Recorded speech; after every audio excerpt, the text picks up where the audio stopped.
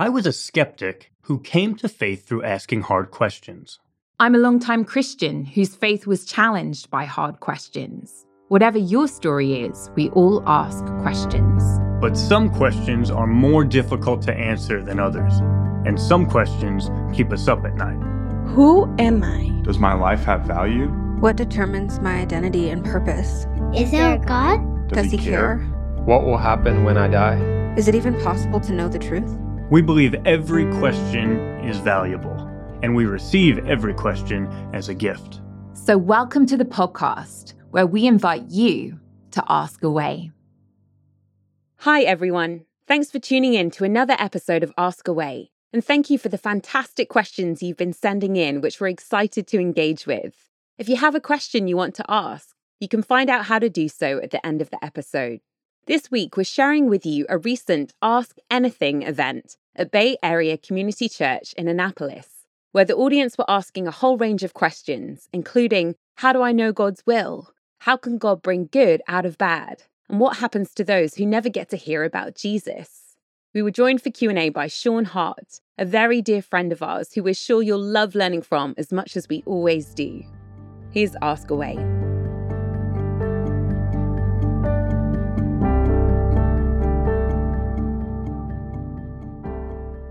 My name's Brooke. I'm new to the church. I've been here for about 8 weeks now. I've never read the Bible before. I grew up Catholic, and so I listened to it, but I never really learned it, right? And you all are amazing teachers.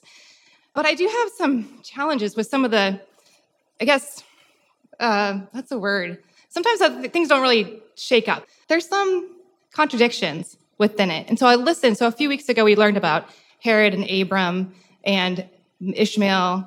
And I was listening to that story, and everyone's like, oh, it's such a beautiful story. This 86-year-old man impregnated his servant. And then the servant left because mom was really pissed about this, right? And I'm thinking, how is this a beautiful story? I don't understand. It sounds like there's a lot of trauma in that story for me. And so I was wondering how I, as a reader of the Bible, how I can maybe do I need to go back into that time period? I'm struggling with that notion of the Bible. I'm so happy that I thank you for asking that question, Brooke, because it's not just your question, it's the question of so many people. It's why I wound up doing a PhD in the Old Testament, because I had so many questions about passages in the Bible, and especially to do with the treatment of women. And that was one of them for me, actually. What's going on with Hagar? Like, how does this happen? Why is this? And then why is this here? And so thank you for asking. And one thing I always want to say, because sometimes Christians super unhelpfully say, hey, if you just want to get to know Christianity, just go ahead and read the Bible. And, without any kind of introduction, preface, how do you read the Bible? Just jump in.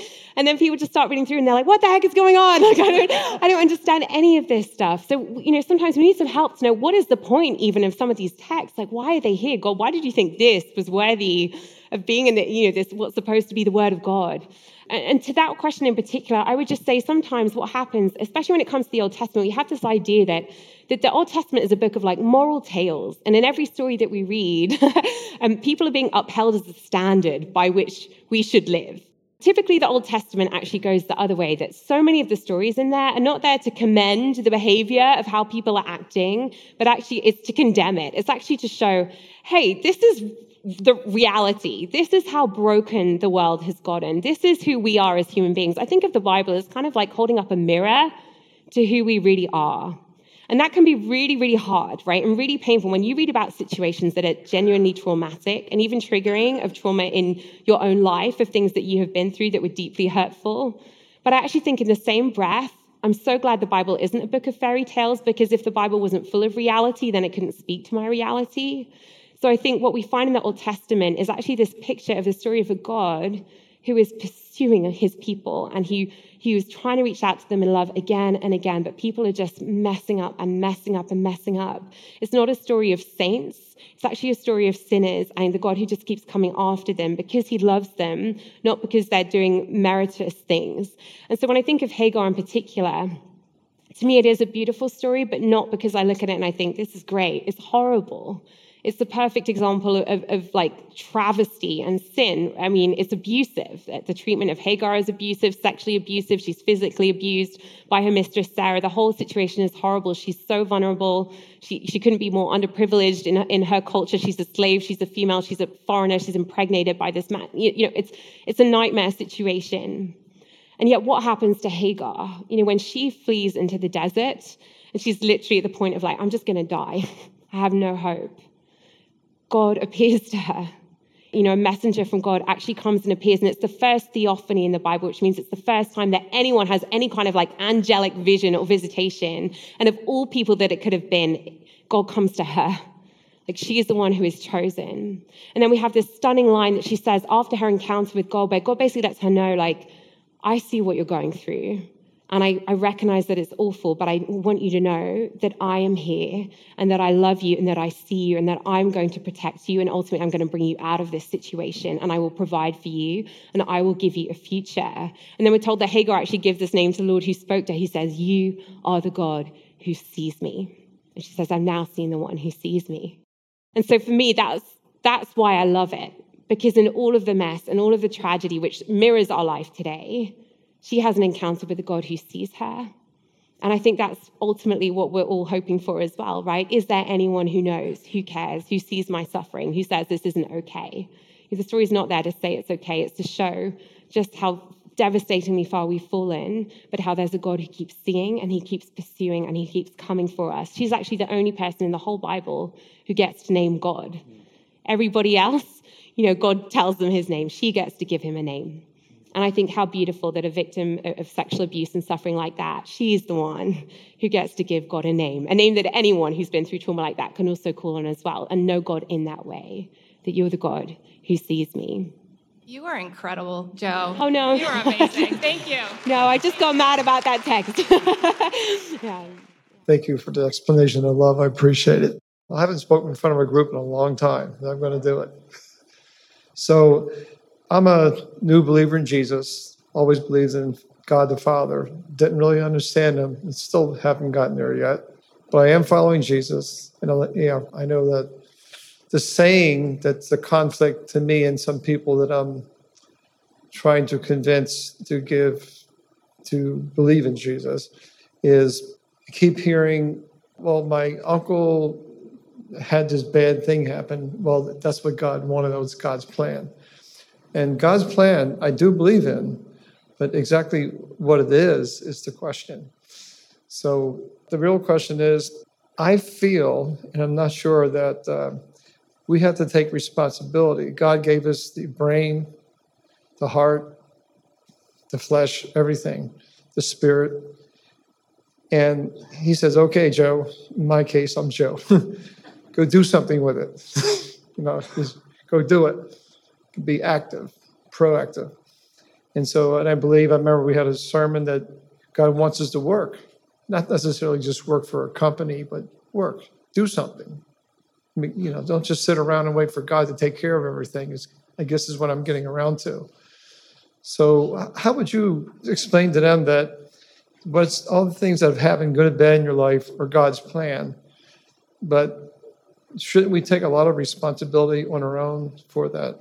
It's a wonderful question, and it's quite amazing because I was just having a long text conversation with my best friend who's on his own journey to faith, asking specifically this question about God's plan. And this was helpful for him, and maybe it will be for you as well, but to think about the distinction between God's plan and God's will, and whether perhaps there's a differentiation there. I believe God does have plans throughout history. He had a plan to come as the person of Jesus at a specific point. God's plan can be as detailed as he desires it to be because he's the God of the universe. But I also do believe that he's given us free will. He has made us such that we can take responsibility for the steps that we take in life, and there's meaningfulness that comes from that. And yet there's something we can be utterly assured of when we talk about his will.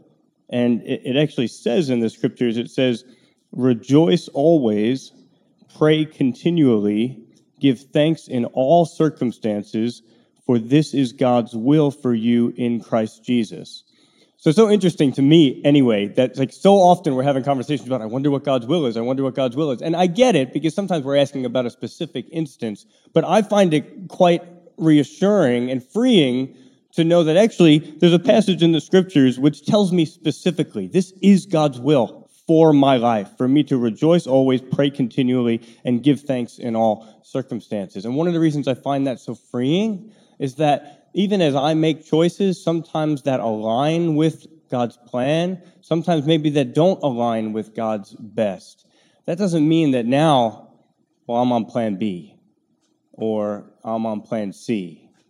In one sense, that would elevate myself too high to say that, wow, I'm above God and I was able to ruin God's plan.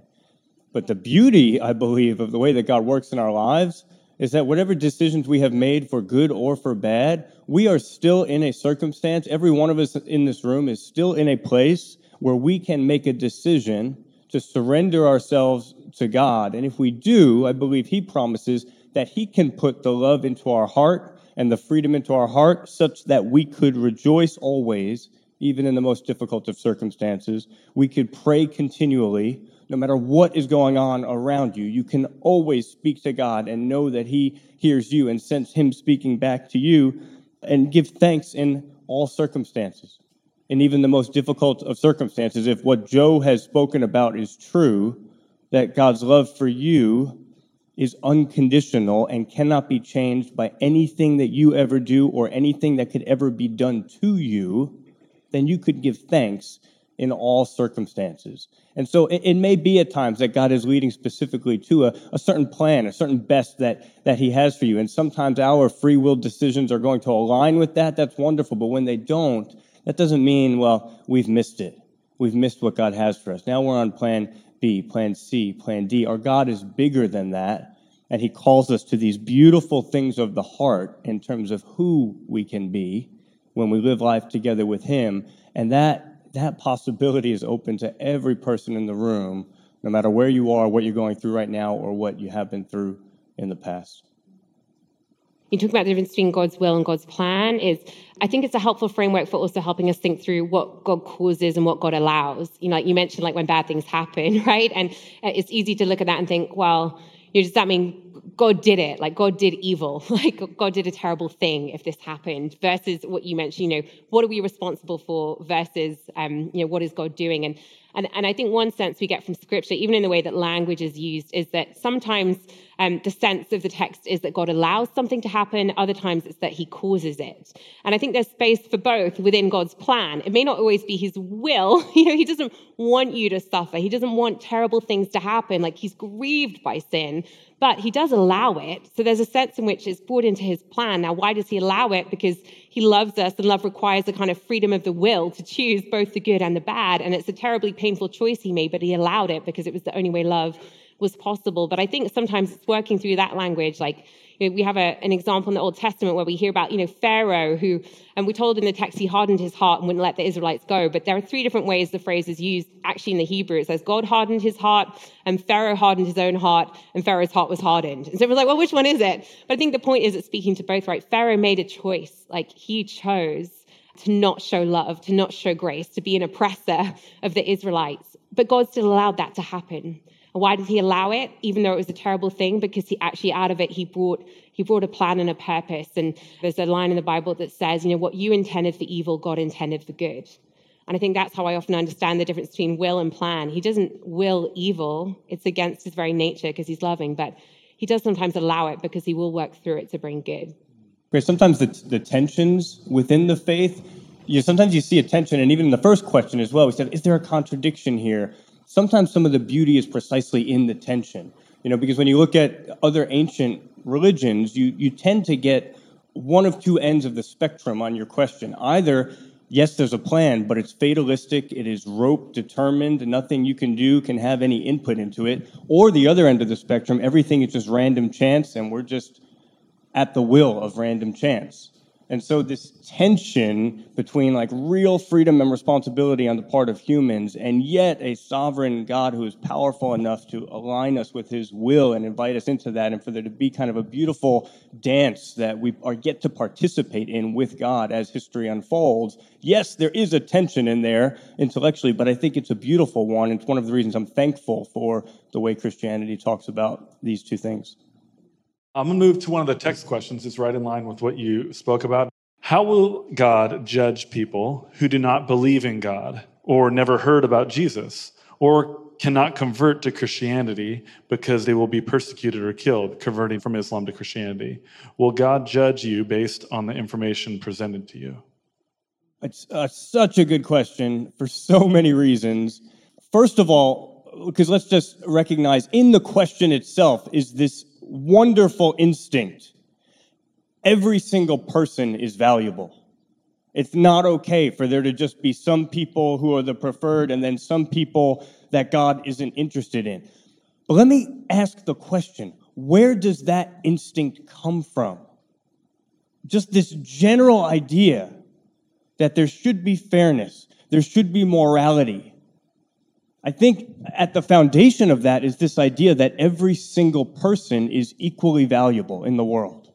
I bet you most of us in this room would put our hands up and say, yes, I'm willing to agree about that. We agree about that. Every single person is equally valuable. But then that raises a really interesting question. Someone can only be equally valuable if there's something that's equally true about every single person in the world, in virtue of which they are all equally valuable. What is it? What is the thing that's equally true of every single person, in virtue of which every person can be equally valuable, in virtue of which we can ask this question and say it can't be the case that God is just for some people and not interested in others? And these are sometimes some of the foundational questions that we don't ask that are actually assuming answers when we ask our very questions. And at least from my perspective as a Christian, the only answer I've really been able to come up with is the love of God. That every one of us is created in the image of God and loved by God equally. Because if I try out any of the other answers, any of the answers that are just based on this naturalistic universe, it's not equally true.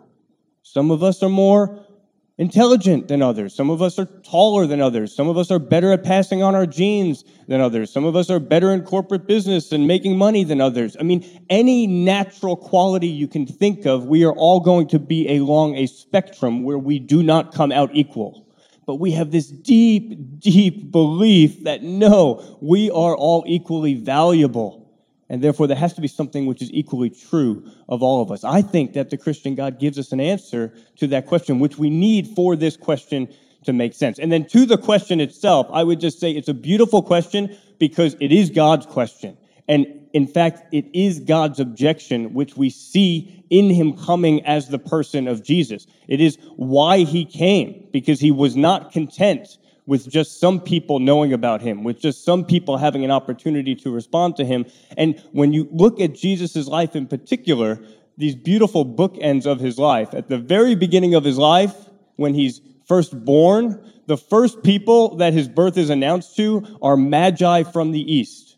In other words, foreigners who would have worshipped foreign gods who had no business knowing about him.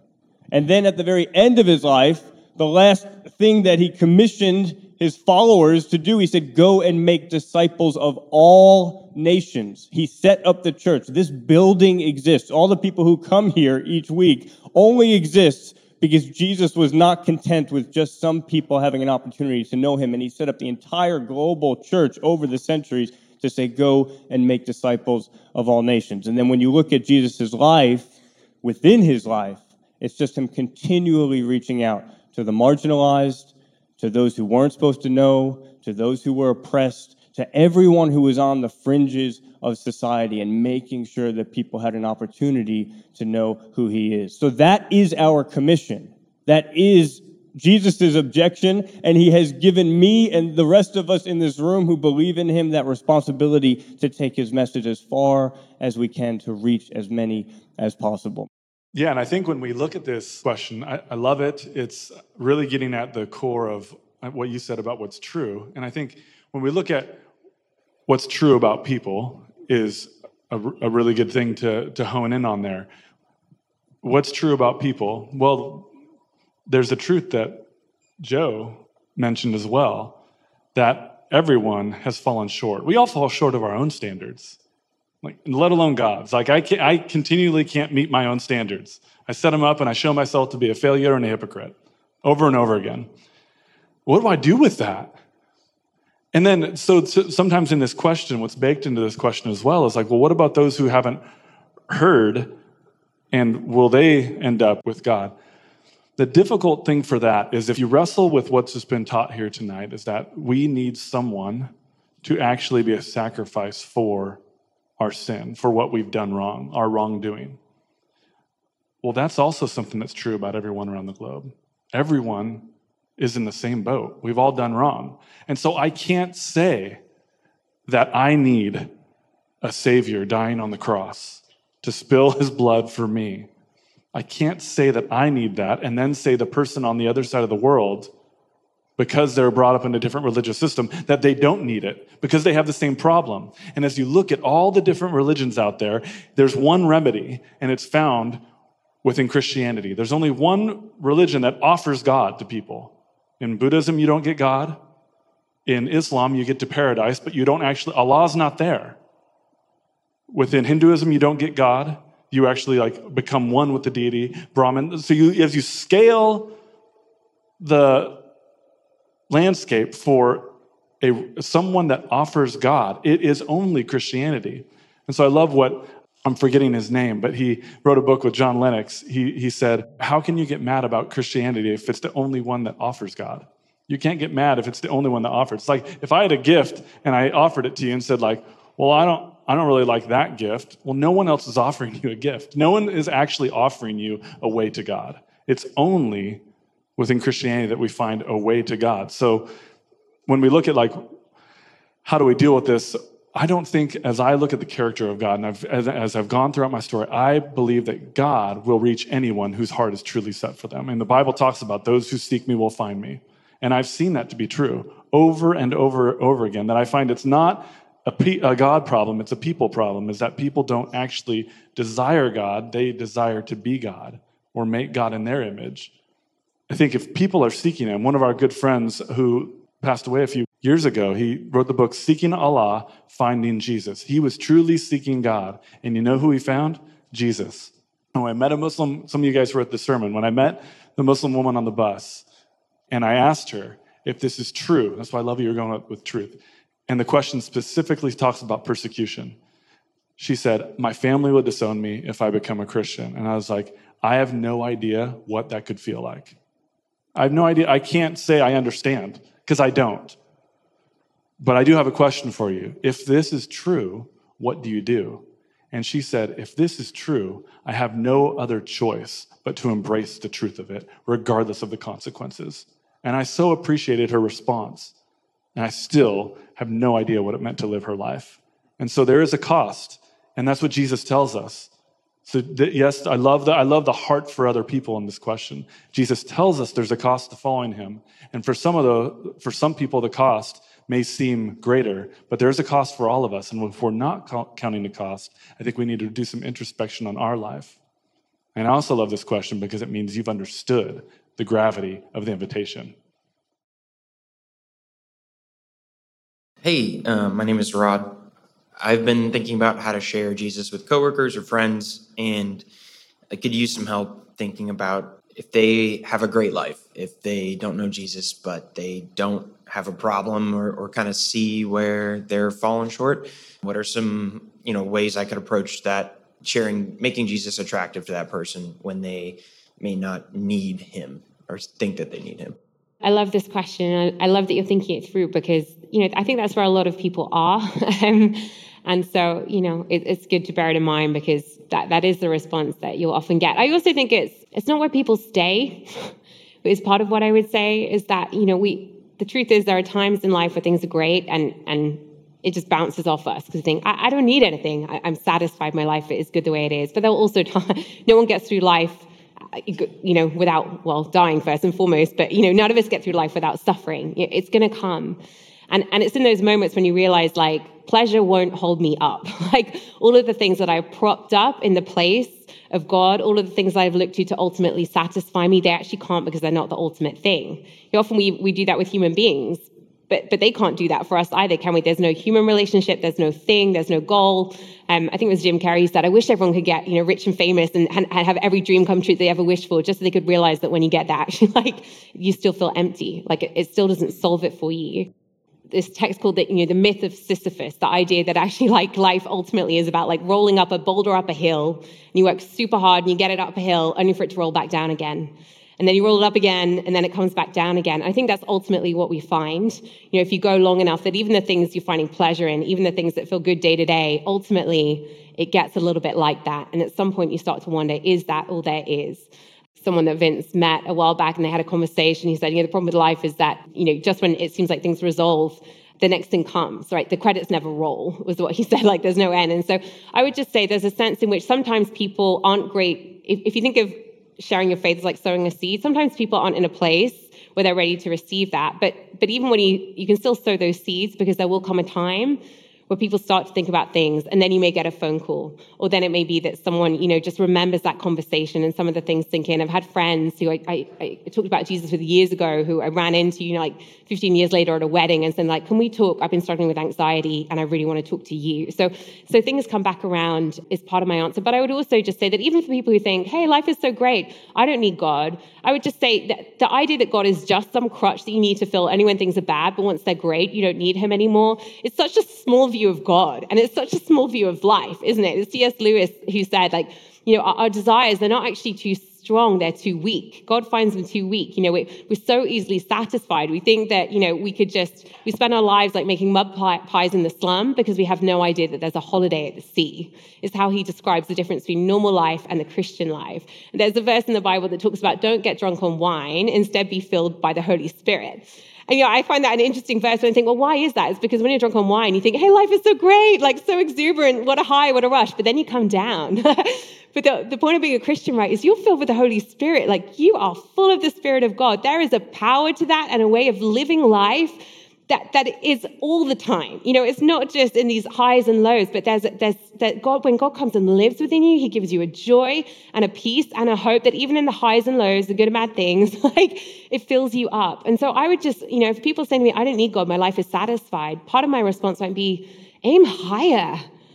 Actually God has more for you. Like you have no idea what you were made for. There is a purpose on your life. Like you think this is the bar, there is so much more for you. Don't settle for what you have. Like that is small dreaming when there is a God who has more for you. So I would just encourage, one way you might say is have a bigger picture. If Christianity is true, if there is really a God and there is really eternal life and you were really made for love by this God who wants to step into eternal relationship with you, that blows anything you could experience in this life out of the water. So don't aim low.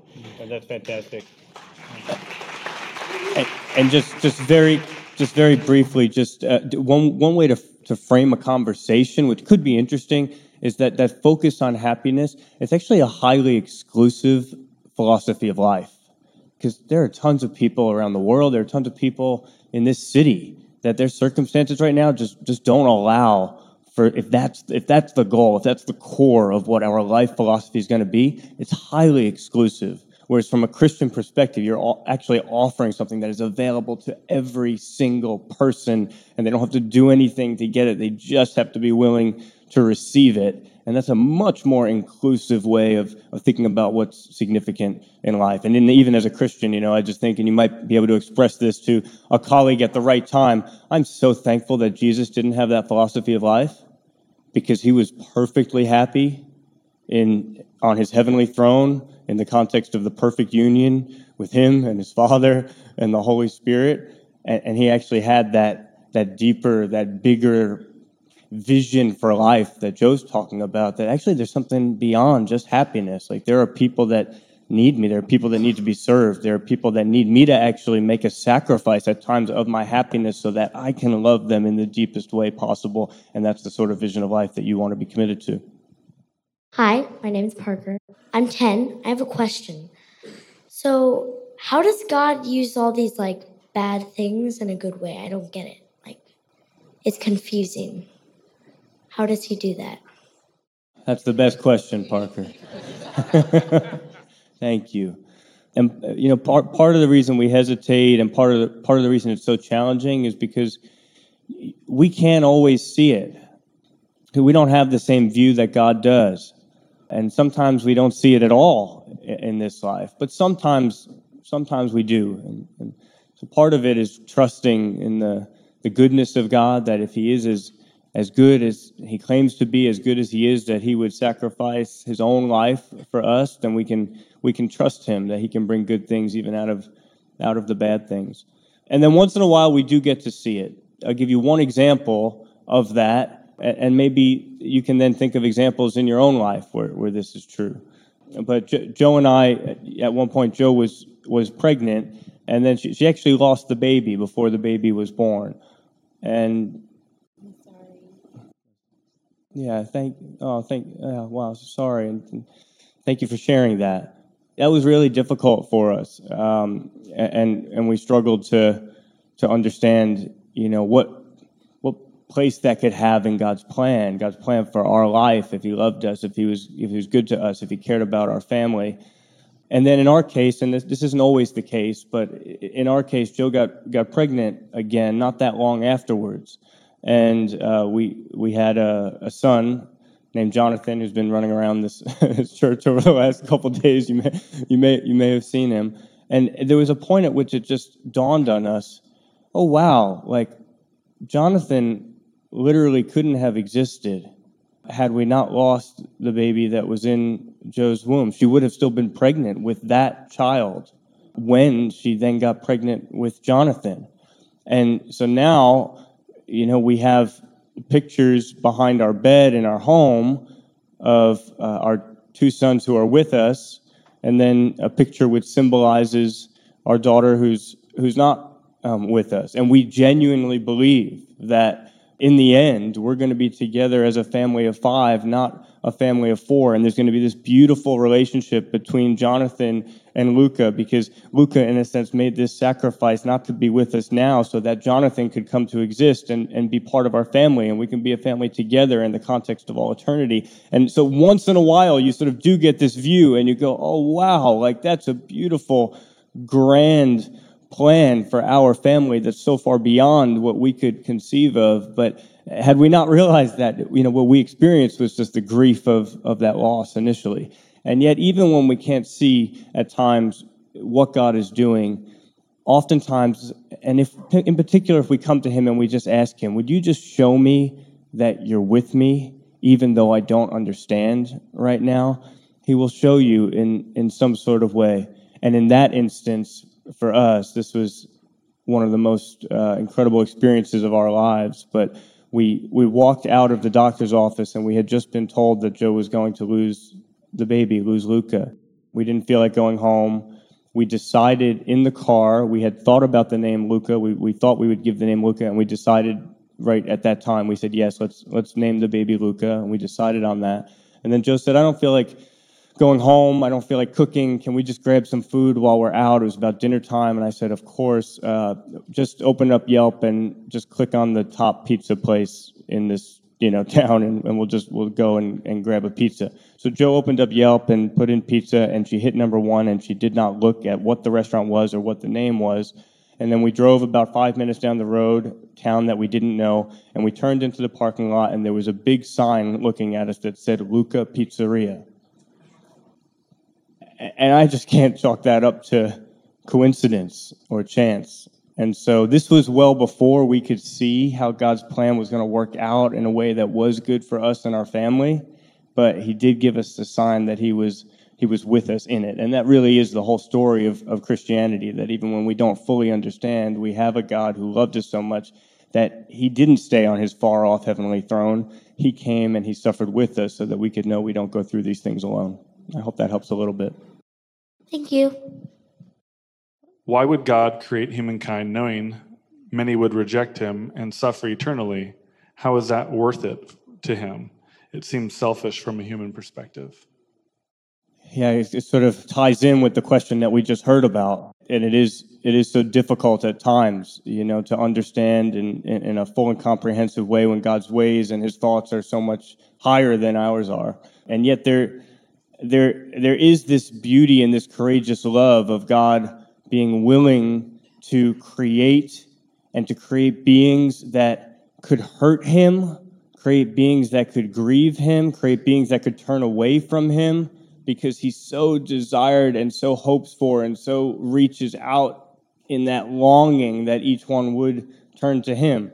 And it's interesting how sometimes we hold God to a sort of double standard. Sometimes we sort of hold him to a standard that we don't hold ourselves to, because there's a sense in which many of us who are parents in the room or maybe hope to be parents have been involved in something similar. If you were to think it would be evil to create people into a world in which serious suffering would ultimately come, you have to impugn not only God, but anyone who has a human child. There's actually like a strong analogy between human procreation and divine creation. Because when we choose to have a child, like, it is true that that child could go through terrible suffering. That child could make terrible choices. That child could walk away from me and walk away from his family.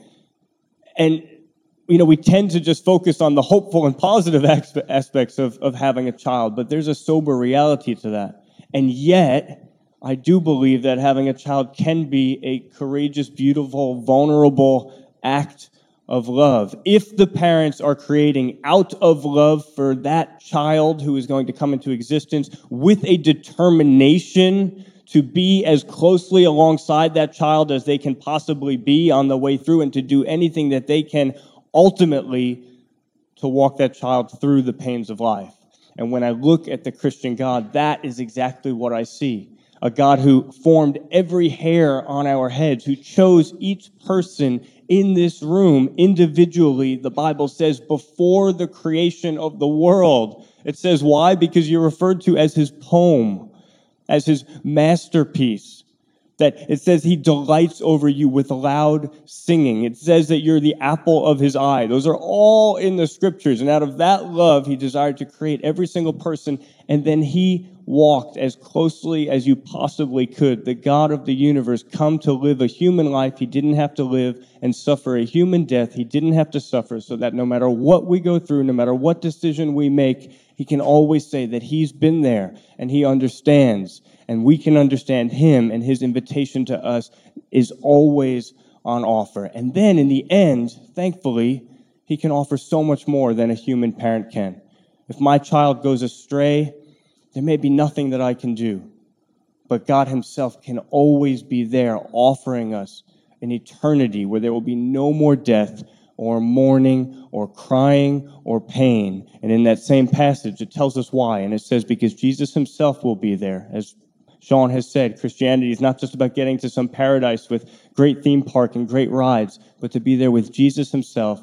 And it says he will physically, literally be there and wipe away every one of our tears. So that's the hope that's on offer for every one of us, even as we go through the challenges of this life. And I know I shared earlier about that line, it's a beautiful story, I wish it were true. And I just recognize that in this room, there are going to be people in really different places. For some of you, maybe that's where you're at, that there are aspects of what I've said tonight that sounded really beautiful to you. But there are also parts where you're like, man, I wish it was true, but I'm struggling. I still have questions. I'm wrestling. Some of this doesn't join up for me. Just want to encourage you, that's great. It's great that you have questions. It is great that you are engaging. I think sometimes we can feel like, well, Christians welcome my questions. Is it okay for me to be struggling with doubt? Or, will people be offended? We're not offended by your questions. In fact, God is not offended by your questions. Why? Because when you ask a question of somebody, that's actually how you get to know them, isn't it? It's actually saying, I'm interested in you. I want to know about you. If God exists, if he's real, he's big enough to handle all of these questions. And I think it actually delights his heart that you would want to ask them. So I just want to encourage you, don't shy away. Keep asking them. Find Christians in your life, people in this church or, whoever brought you or anywhere else. But say, hey, can we go for coffee? I have more I want to talk about. I want to keep working through some of this stuff in conversation. And that would be a great route to take. I would also encourage you, you can bring the conversation to God as well. Before Vince became a Christian, when he was in college and he was working through and wrestling with questions, and he had a lot of philosophical, argumentative, kind of arrogant questions on his part, but I'm sure yours are good ones. But he came to a place of saying, I don't know if this is true, but he just started to pray, hey, God, I don't know if you're there, but if you are, I'm listening. Would you just show yourself to me? And I think that's a prayer that God loves as well. Right? Who wouldn't want to answer that prayer? So I would just say, hey, that's okay to pray that. That's a safe prayer to pray. Why not just see, what's the risk in asking? I think God is a God who loves to answer our prayers. But there may also be some of you this evening who've just been listening and you just know you're in a place where you're like, that is a beautiful story. And I do think it's true. You may be some of you who've just been on a journey and you've been listening and something tonight just clicked for you and you're like, wow, if that is actually what God is like, if he's not some judgmental, distant, far off God who's just there with like just a test book, just rating my performance, but if he's a God who actually cares deeply about my suffering, if he's a God who sees me, if he's a God who cares about justice and is committed to it, but also is so for me that when I make my life a complete mess, he's there to pull me out. And he says, I'm not going to judge you for this. I'm going to rescue you. There's nothing more important to me than bringing you home. If that's what God is really like, then I would like to know him. St. Augustine said, you have made us for yourself, O Lord, and our hearts are restless until they find their rest in you. And I just wonder if there are some of us, you just know you've been restless and you've been searching and you've been wondering, where am I going to finally feel like some kind of satisfaction or like something about my life makes sense, that there's some kind of meaning and purpose out of the constant anxiety and performance. And if that's you tonight, I think people can spend their whole life searching for a love like that, but I actually don't think you will find it anywhere else except in Jesus Christ and the love that God has for you. So if that's what you want, I just want to give you an opportunity. There's no pressure.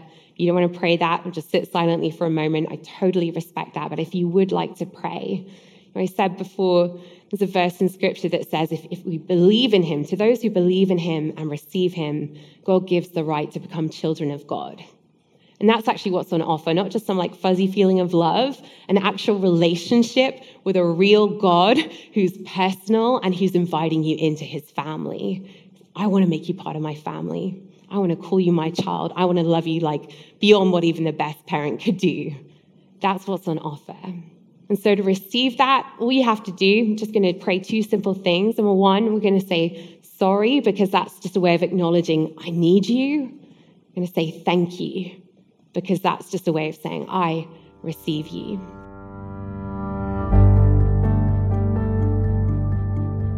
We're so glad you joined us for Ask Away. If you have a question that needs answering, we'd love to hear it. Send us an email at askawayquestion@gmail.com or call and leave a voicemail at 321-213-9670. Ask Away is hosted by Vincent Joe Vitale and produced by Studio D Podcast Production. New episodes come out regularly, so make sure to subscribe. The best way you can support Ask Away is to leave a review. All you have to do is open up the podcast app on your phone, look for Ask Away, scroll down until you see Write a Review, and tell us what you think. See you next time. And remember, if you have a question, it's worth asking.